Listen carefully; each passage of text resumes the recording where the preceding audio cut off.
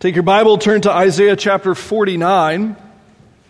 Isaiah chapter 49. I'm not going to get into 50 today. And I would remind you, this is the beauty of how the Scriptures are written. The primary author of the Bible is God Himself. And God Himself is outside of time. So when He wrote His Scriptures, He saw all of time laid out in front of Him like a scroll. He's able to see all of it simultaneously, which means that when He wrote His Scriptures, He wrote this in the time of Isaiah, specifically for an original listening audience there in Jerusalem. And the people that came after, all the way to us today, and in fact, actually for all the people that will then come after us. We still might be in the early church, we don't know. Right? It could be 100,000 years after us until Jesus comes back. But we are able to say with confidence that this was written for us today because our God is wise and outside of time and space and energy and matter. So hear what the Lord has to say to you in Isaiah 49. Listen to me, O coastlands, and give attention, you peoples from afar. The Lord called me from the womb. From the body of my mother, He named my name. He made my mouth like a sharp sword. In the shadow of His hand, He hid me. He made me a polished arrow. In His quiver, He hid me away. And He said to me, You are my servant, Israel, in whom I will be glorified. But I said, I've labored in vain. I've spent my strength for nothing in vanity, yet surely my right is with the Lord and my recompense with my God. And now the Lord says, He who formed me from the womb to be His servant, to bring Jacob back to Him, and that Israel might be gathered to Him, for I am honored in the eyes of the Lord, and my God has become my strength. He says, It is too light a thing that you should be my servant, to raise up the tribes of Jacob and to bring back the preserved of Israel. I will make you as a light for the nations, that my salvation may reach to the end of the earth. Thus says the Lord, the Redeemer of Israel and His Holy One, to one deeply despised, abhorred by the nation, the servant of rulers. Kings shall see and arise, princes, and they shall prostrate themselves because of the Lord who is faithful, the Holy One of Israel who has chosen you. Thus says the Lord, in a time of favor I have answered you. In a day of salvation I have helped you. I will keep you and give you as a covenant to the people, to establish the land, to apportion the desolate heritages, saying to the prisoners, Come out. To those who are in darkness, appear. They shall feed along the ways, on all bare heights shall be their pasture. They shall not hunger or thirst, neither scorching wind nor sun shall strike them, for He who has pity on them will lead them, and by springs of water will guide them. And I will make all my mountains a road, and my highways shall be raised up. Behold, these shall come from afar, and behold, these from the north and from the west, and these from the land of Syene. Sing for joy, O heavens, and exult, O earth. Break forth, O mountains, into singing. For the Lord has comforted His people and will have compassion on His afflicted. But Zion said, The Lord has forsaken me. My Lord has forgotten me. Can a woman forget her nursing child, that she should have no compassion on the son of her womb? Even these may forget, yet I will not forget you.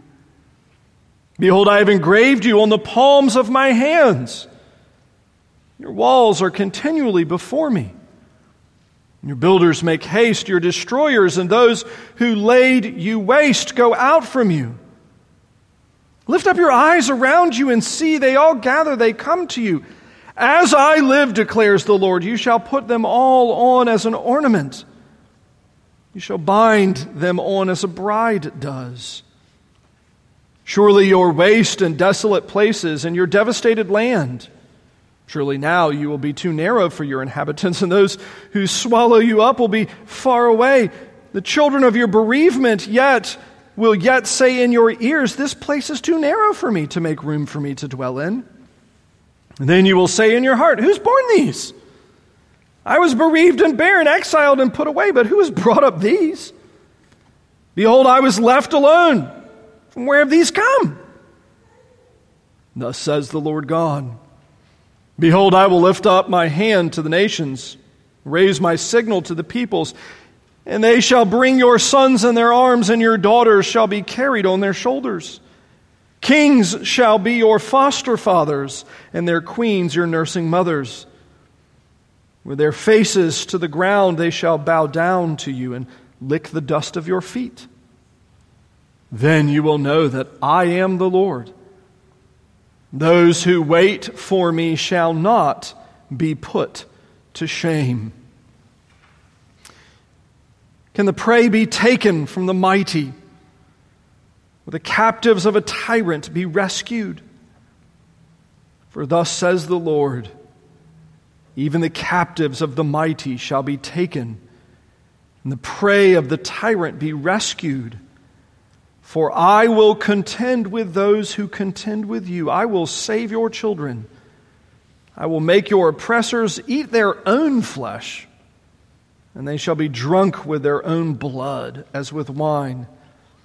Then all flesh shall know that I am the Lord your Savior and your Redeemer, the mighty one of Jacob. Father, we thank you for easy passages in the Bible that comfort us quickly. We thank you for passages like this that are not in that list, that stretch our minds and our hearts, and we pray, O Lord, even now, that you will give us faith, not in ourselves, but in Christ our Savior, in whose name we pray. Amen. How do we choose which songs we sing here? It's a question actually I get periodically. Usually it's asked with the implication that it's not been done very well. That's usually the context of that. And some Sundays I would agree with that, actually, where I'm like, what did I do? How did we get to this place? How have I decided on this? Well, there's a number of things as to the songs that we choose. One, and many of you probably figure this out, we sing at least one psalm every service that we have. The Scriptures think highly of singing the Psalms. It's not all that we sing. The Scriptures leave category for a new song, and we do that. But we sing lots of hymns. But why do we sing the ones that we sing? Well, a number of years ago, I remember reading a book, and a gentleman was kind of thinking kind of out loud at part of the book of why we sing hymns the way that we do. And I remember it's one of those kind of lines that sticks with you when you go. He said, hymns, good hymns, are the only things that sing well in hospice houses. I was like, whew. Now, the backdrop to that was a story of him carrying his child down the hallways of the hospice as she was preparing to go to glory, and singing the songs of the faith to her, and knowing that even as he watched his child in the process of perishing before him, the only comfort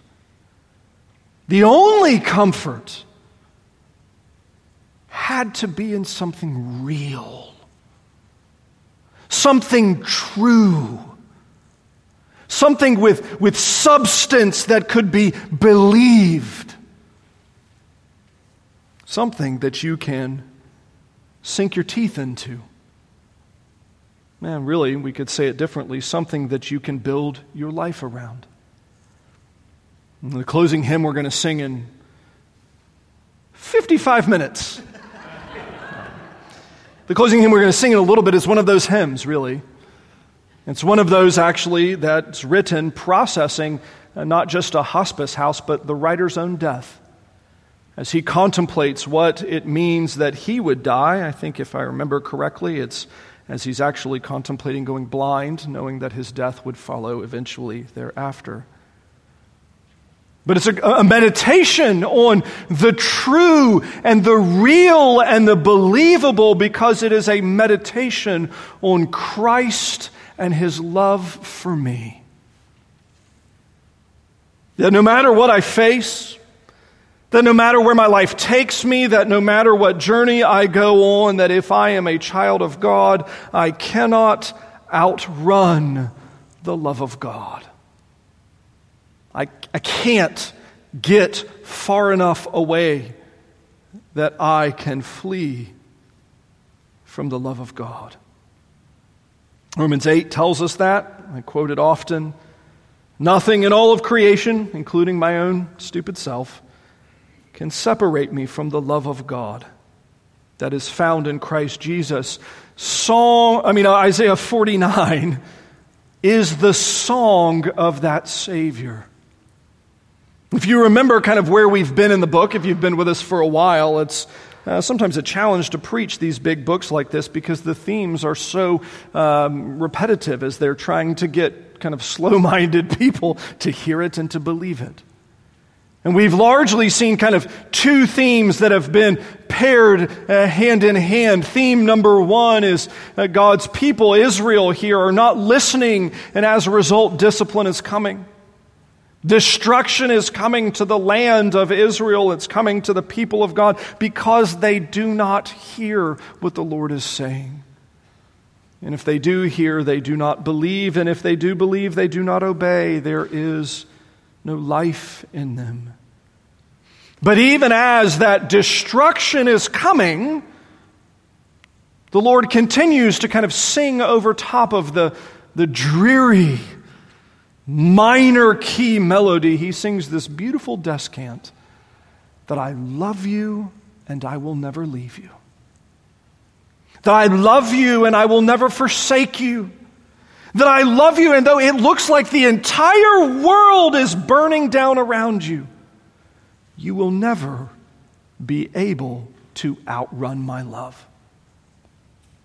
That's where we pick up in Psalm 49 as that kind of song begins to escalate as it's building to a crescendo we arrive at later in the book. The song of the servant. The prophecy of Jesus. Now it begins to explain who Jesus is hundreds of years prior to his arrival. Explaining what this servant is, what our Savior is. Why is he our only hope in life and in death? Well, verses 1 through 3, it starts out. He's worthy of trusting in. He's our only hope in life and in death. He is our only Savior. Well, because that's what he's called to do and called to be. I like how it kind of starts here with a wake-up call. Listen to me, O coastlands. I got you. Your head's popped up. That's what it's supposed to do. Give attention, you peoples from afar. Everybody listen. Everybody listen. Right? This is putting it on the megaphone, the bullhorns, that everybody hears. What do you need to hear? What does everybody need to know? What is it that our ears need to be perked up to listen to? That the Lord from the very beginning, but especially here, is called his man, the Savior, the servant. He's called him from the womb. He's going to have even a special birth. We're going to find out later in the Bible that it would be a virgin birth. That he'd have a special name. We'll find out later that certainly Emmanuel, Jesus, lots of names, Alpha and Omega. That he would be invested with the power of God. We hear this theme taken up even in Revelation, that he is the power of God incarnate. But especially verse 3, I love this. That God the Father says to the Son, to this servant, you are my servant, but he names him here specifically and especially Israel, in whom I am glorified. Now, this is a wonderful theological move. Again, as most of us in the room, probably not Old Testament scholars, were like, cool. He called him Israel, neat. It's one of those Bible names. It's not a surprise that God would call the Son a Bible name. It's the Bible. Makes sense, I guess.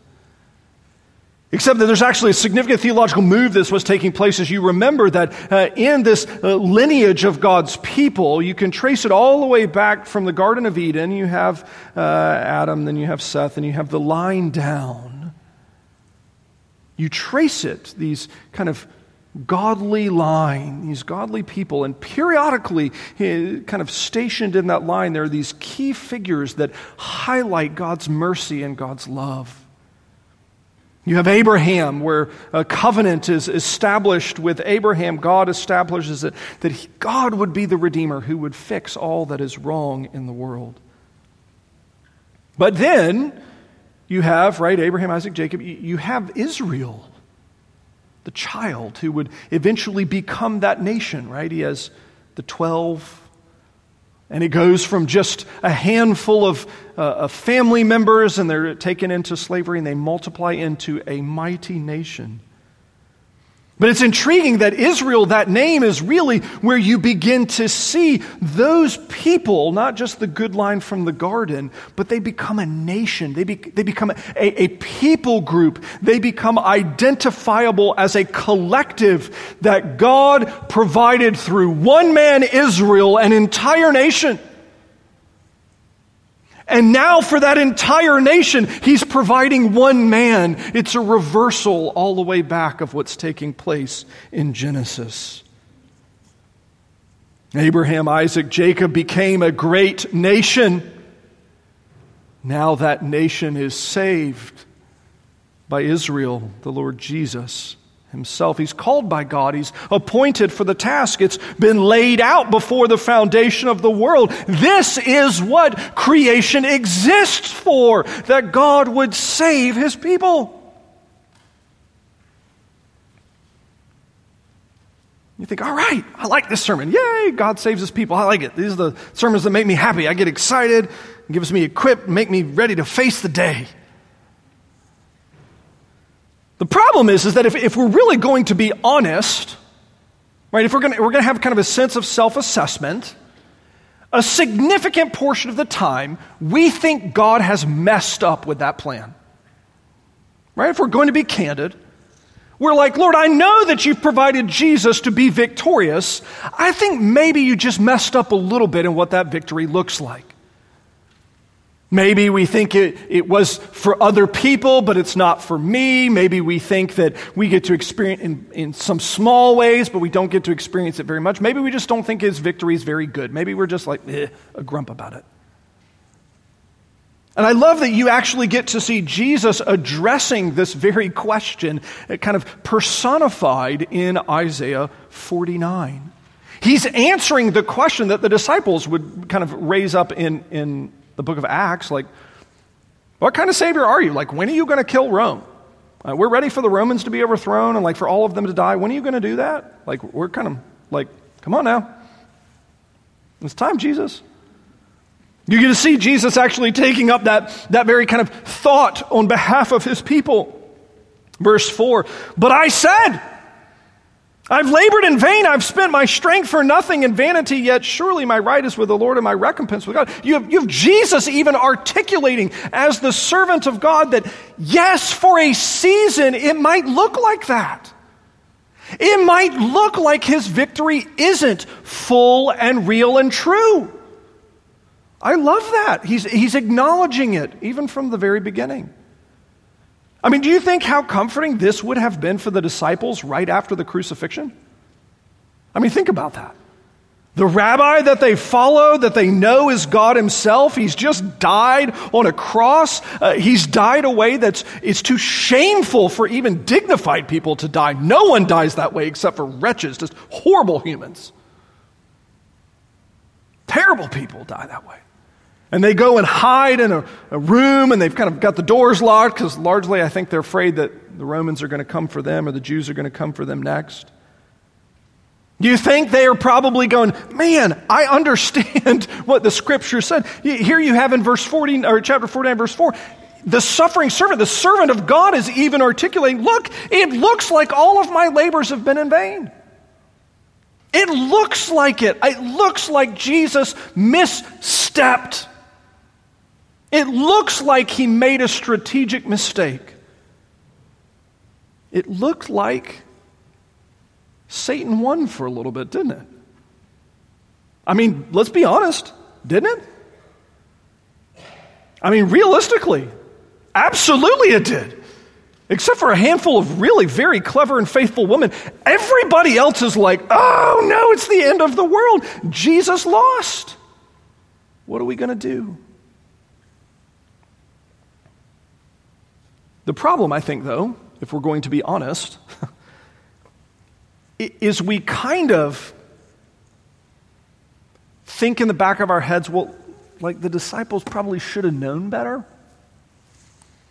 I mean, they studied in the seminary of Jesus, like he was their prof, like they probably should have known better. I mean, they should have trusted him, right? Jesus said he would take care of him. He should have trusted him.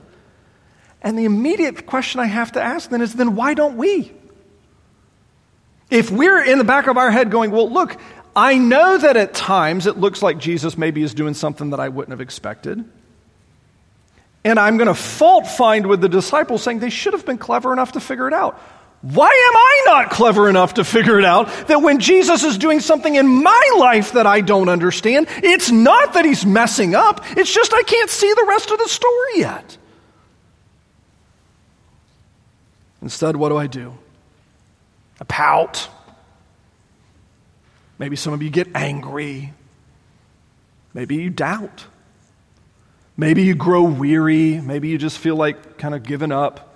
Maybe you're like, well, I'm just going to be mad at God and I won't read my Bible instead. But it's really a blind spot in our lives that we're not willing to look. The Bible even warns us that he's not going to look the way that you expect him to look. He's not going to act the way that you expect him to act. At times, he's going to look very different. And it makes sense because he's actually God. I mean, if he acted the way I would expect him to act, man, he'd be a wretched Savior. Because my imagination is very small, and it's largely self-centered. Y'all would be miserable if my imagination of Savior was in charge, because he'd be very busy working for me and not very busy working for you. I love that it kind of addresses that in verses 4 through 6, but then kind of comes back to say, but no, God has called him to the task, and in fact, actually, it's his right. Verse 5, this is what the Lord has formed Jesus for. This is what this incarnate second person of the Trinity is for. And in fact, actually, he's so designed for that task, it's bigger and better than what you would have guessed. Look at verse 6. He asks here kind of a rhetorical question in some sense. It's not question format, but it's raising that idea. Your imagination is, why aren't we saving Israel? That's what you're kind of stewing in your imagination, original reader. Right? The Jews are like, well, when is he going to rise up and defend Israel? And verse 6, I love the Lord saying, your imagination's too small. It's not just about saving Israel. It's about saving all of his people from all over, from all time and place and space and location and language and cultural background. It's too small. It's too light a thing that you think just for Israel, but for the nations. In fact, there you go into really 7 through 13 is an explanation of what this reign will look like, though not yet full. This reign will look like, though not yet full. Verses 7 through 9a, the first half of 9, it's an explanation of what his care looks like. That again, you can't outrun the care of God. Thus says the Lord, Redeemer of Israel and his holy people, to one deeply despised, whored by the nation, servant of rules, kings shall see and arise, princes, and they shall prostrate themselves because of the Lord who's faithful. You're going to have royalty come and bowing down in your presence, not to you per se, but to the Lord Jesus, to the servant of God. And you're not going to have to worry about the nations, those in might and in power, those that are in charge, because God is in charge of even them. Now, this is, I think, probably not a thing that we in this part of the West think about very often. Maybe the closest we ever think about this is ever if you have like a tax problem and you're suddenly up against the bureaucracy of the federal government and you're like, right? You're paired up against the unyielding glacial force of the government that's just going to crush you at some point. Just eventually squish you and slide over you and just leave you paste beneath it. And those are the moments where you're like, man, I really long for a God who's bigger than a government. Now, that's a thing that we don't long for very often. But I'm going to tell you right now, if you're a Christian living in the Middle East right now, that is a thing that you think about a lot. A lot. A God that's bigger than any government. In fact, a God that's so great that we can look forward to kings and princes bowing before him.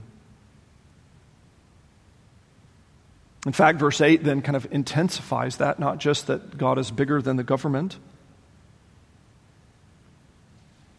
but that he's tender and close in his care for his people. In a time of favor, I answered you. In a day of salvation, I've helped you. Again, not in the generic, but in the specific. I will keep you personally and give you, this is to the servant, as a covenant to the people to establish the land, to apportion the desolate heritage. I'm going to give you this Savior to the people so you belong to them. So that they have ownership of you, so that they have closeness with you, so that you have fellowship together, that you reside together, that you believe together, that you are together. Now, the New Testament's going to take up all sorts of language to try to drill this into our head, and I would say out of many of the kind of normal, ordinary Christian concepts, this is one of the ones that's the most difficult to kind of get our brains wrapped around. To abide in Jesus. That's John's language. Union with Christ is the theological term that we use today. Being in Christ is how Paul says it, but to be united, living in the Savior. That God's care is so intimate that he gives his Savior so closely to his people that we get to live in him and live with him, so that our very being exists in Christ. We get these wonderful, lovely metaphors in the Gospels of like all of the various plant illustrations, vines that grow where the dead branches are cut out and new us branches are grafted into the main vine so that Jesus is alive and we find our life growing off of him, that we exist in him. How lovely and wonderful is that? Even so far, being so comprehensive in this, that prisoners and those trapped in darkness are brought out to see the light. That this Savior's going to accomplish that. And this is where this wonderful kind of tension of he's already doing this, but it's not yet full. But he's already doing it, but it's not yet full. But he's already doing it, even though it's not yet full. Now, it's now then expanded because you think, okay, well, I want that kind of care. I want a God who loves me so much that he's going to take care of me so well that he's always going to be with me. He's never going to leave me, that I won't be able to outrun his love. I want that kind of God. At which point, that's where you get 9b really through 12. The expansion to the nations. I love this. All of these people that are called out, the prisoners, those trapped in darkness, they're called out in the first part of verse 9. And then what happens in 9b through 10 into 11 is that these people are then brought through all of their various roads of creation to the presence of God. You have this kind of wonderful geographic illustration of not all roads leading to Rome, but that for the people of God, all roads leading from wherever nation you're in, back to Christ. So whether you grew up in the United States or you grew up in Israel or you grew up in Australia or anywhere else, it doesn't matter. We represent these people being brought in and gathered. Right? The vast majority of us in here are not Jewish by lineage. We have some, but very few. And we represent the fulfillment of this, those that have been brought along, that have been cared for. And you think, well, verse 10 doesn't seem to fit me. Right? They're not going to have hunger or thirst, the scorching wind, and the sun's not going to strike them. I feel those kinds of things all the time, Michael. I feel the brokenness of the body. I feel the weakness and the weariness of life. I feel needs and wants all of the time. Well, yeah, but I don't think that's actually what's being addressed here, as much as I think this is more of a portrait of salvation. And you know that when you join this church, we have the session meet with you and hear your story of how the Lord has changed your life.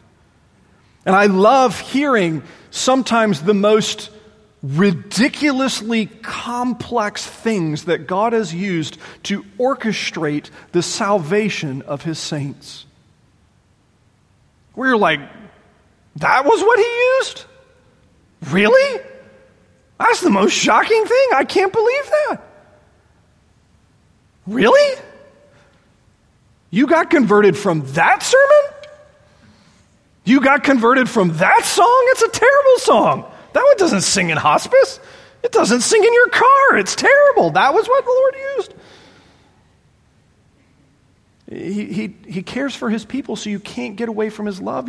You are anchored in Christ, and if your name is written in the Lamb's Book of Life, you cannot get away from that. He's going to keep you. He's going to watch over you.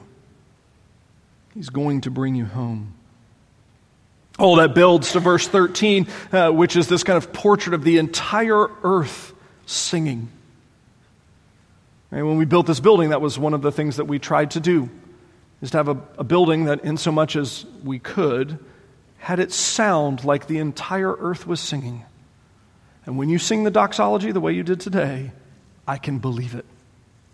Right? The entire earth resounding in song for this Savior, Jesus.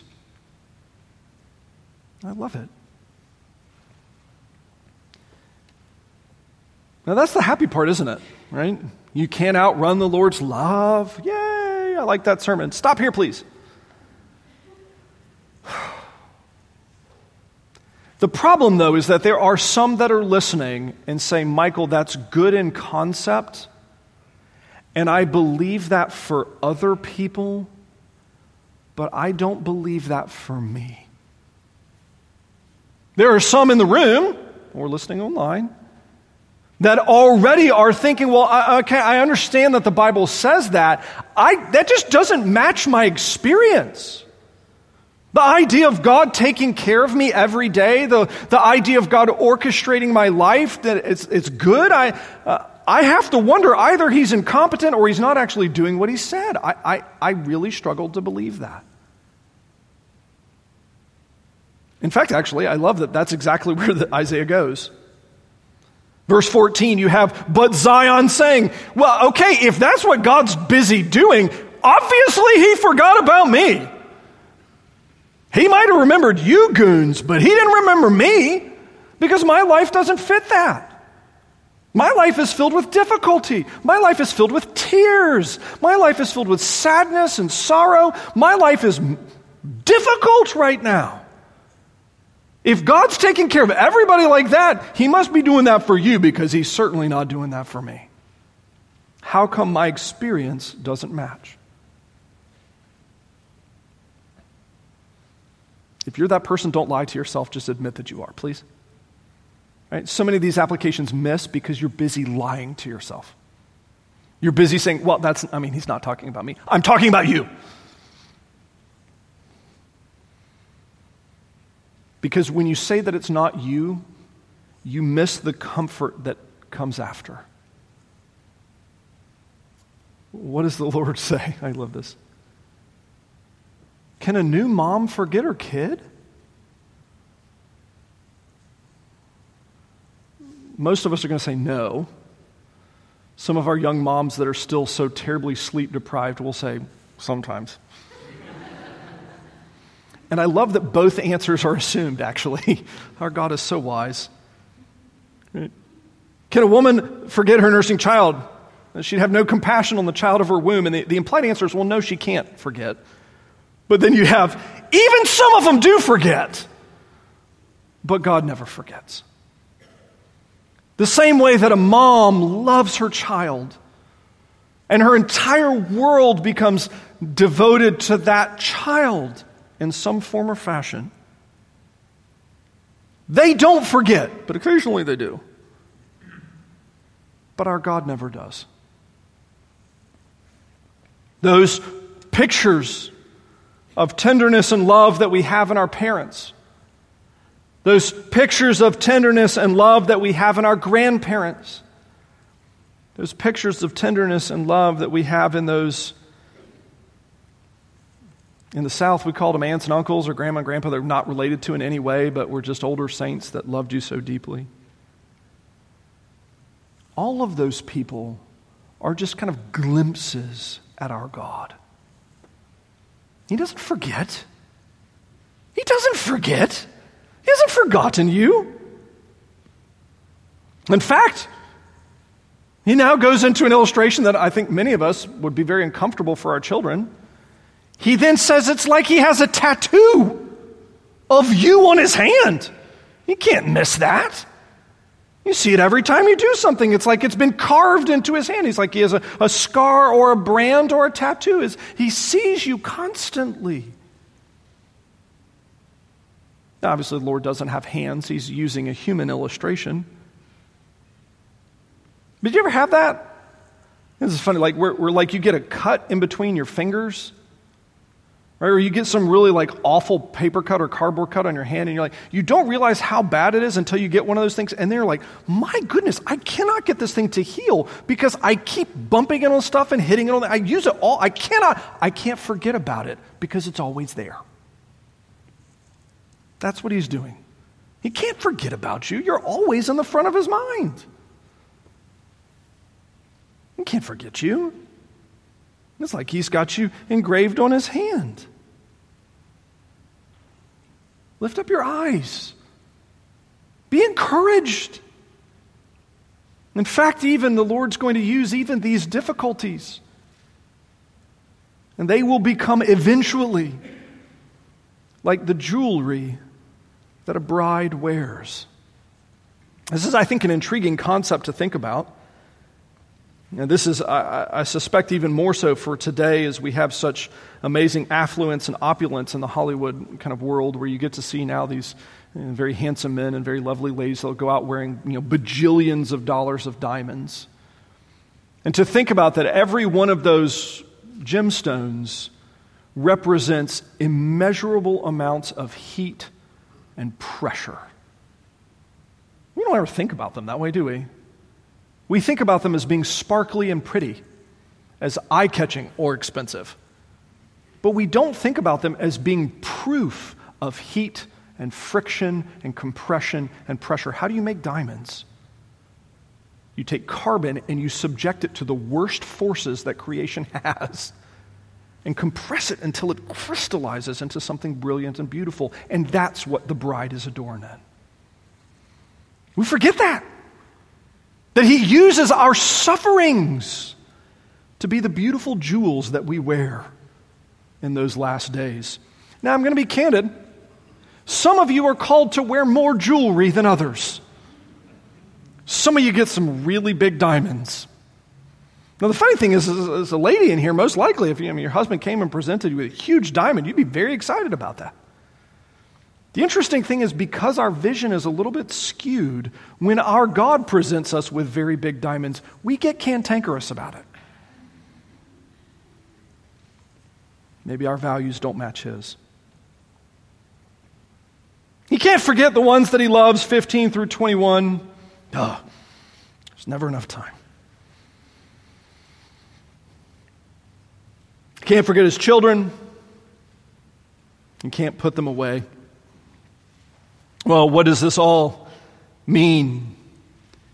Well, he's accomplishing a specific purpose. Verses 22 through 26 kind of work this out. I love how it ends. That all flesh will know that I am the Lord, your Savior, and your Redeemer, the mighty one of Jacob. This is the kind of verse that doesn't really stick in our ears. We've heard that kind of thing so many times. Meh. And I suspect the reason why that kind of verse just doesn't stick in our ears and kind of meh and goes in and out the other side is because we miss the possessive verb. We hear that all flesh will know that I'm the Lord, Savior, and Redeemer, and Mighty One of Jacob, and we skip over your.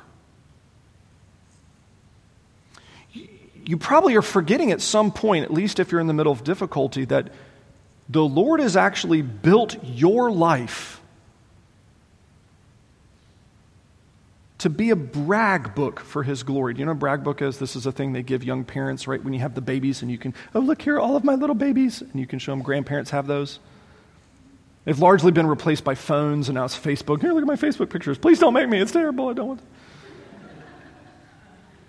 But we forget that in many ways, our lives are designed to be a brag book for the glory of God, where the Lord pulls it out and like, look at what I'm doing. Look at their life. Look at what I'm doing. He hasn't forgotten you.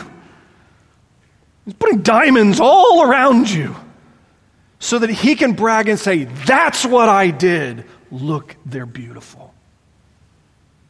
And it's all done within the context of Isaiah 49, specifically in the ministry of Jesus. Now, what do we do with this? Very quickly. Some of us in the room perhaps need to be a little bit more long-suffering or patient with those that are in the process of accumulating diamonds. Sometimes those of us that are accumulating diamonds might not handle it with the grace and elegance that we would like to do so. Maybe the diamonds are a bit too heavy for a season. And so our task is, if we're not in the furnace at the time, our task is to come alongside and to put an arm around and to bear with and carry along. So that when you're accumulating your diamonds, those sufferings, you don't have to do it alone. Now, if you're those people that are in the process of that suffering, I would say there's really two applications here that I would like to draw out. One is that all of this is designed for you to see that Jesus is at work and he's beyond competent. You just don't see it yet. Right? He's beyond competent. You just don't see it yet. I love these little internet videos. If you ever see these, it boggles my mind how people do this. I don't know if you've watched these, where they'll have this, kind of wonderful little canvas out, and they'll start painting a thing, and you'll be like, "What on earth are they painting?" And they paint it and they finish it, and you're like, "That is the worst thing ever." And then they flip it upside down, and it's like the most ornate painting. They painted upside, and you're like, "How did you do that?" So much of our lives are in that moment where it's upside down and we just don't see it yet. So if you're in that point where it hurts and you're confused, dear friends, Jesus is not making a mistake. Trust him. He's too good. He doesn't make mistakes. But secondly, and I would say perhaps less important, but not unimportant, is that if you find yourself in that place and the weight is getting too heavy, would you please reach out? Here's the thing is, we have lots of people in this room, and though most of you don't, I think most of you know everybody in here, but some of you don't know that many of you in here. Everybody in here wants to help you live a better life. Everybody in here wants you to have a more enjoyable life, a more delightful life, a more obedient life, and a more godly life. And I will tell you, So often when people are suffering, we just don't know.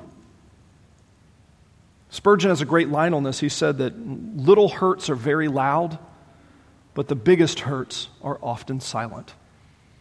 Right? If I stub my toe, everybody in here is going to know about it. Because I'm going to go over to the fellowship meal and I'm going to tell you about my stubbed toe. I'm going to tell you I had to wear different shoes because the swelling was so big that it wouldn't fit in my normal. I didn't really stub my toe, but you get the point.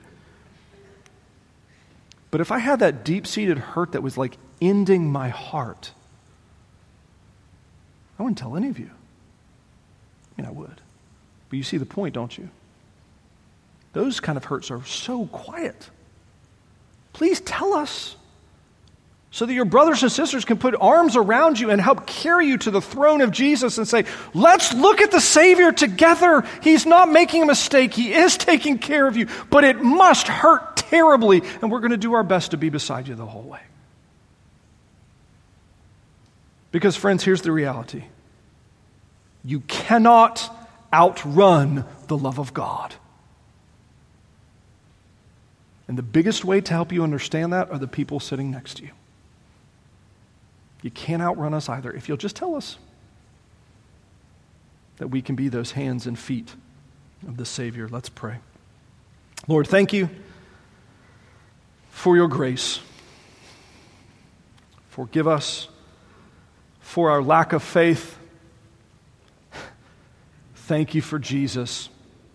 Thank you for his wisdom and his love. Thank you that he is far faster than our feet can carry us.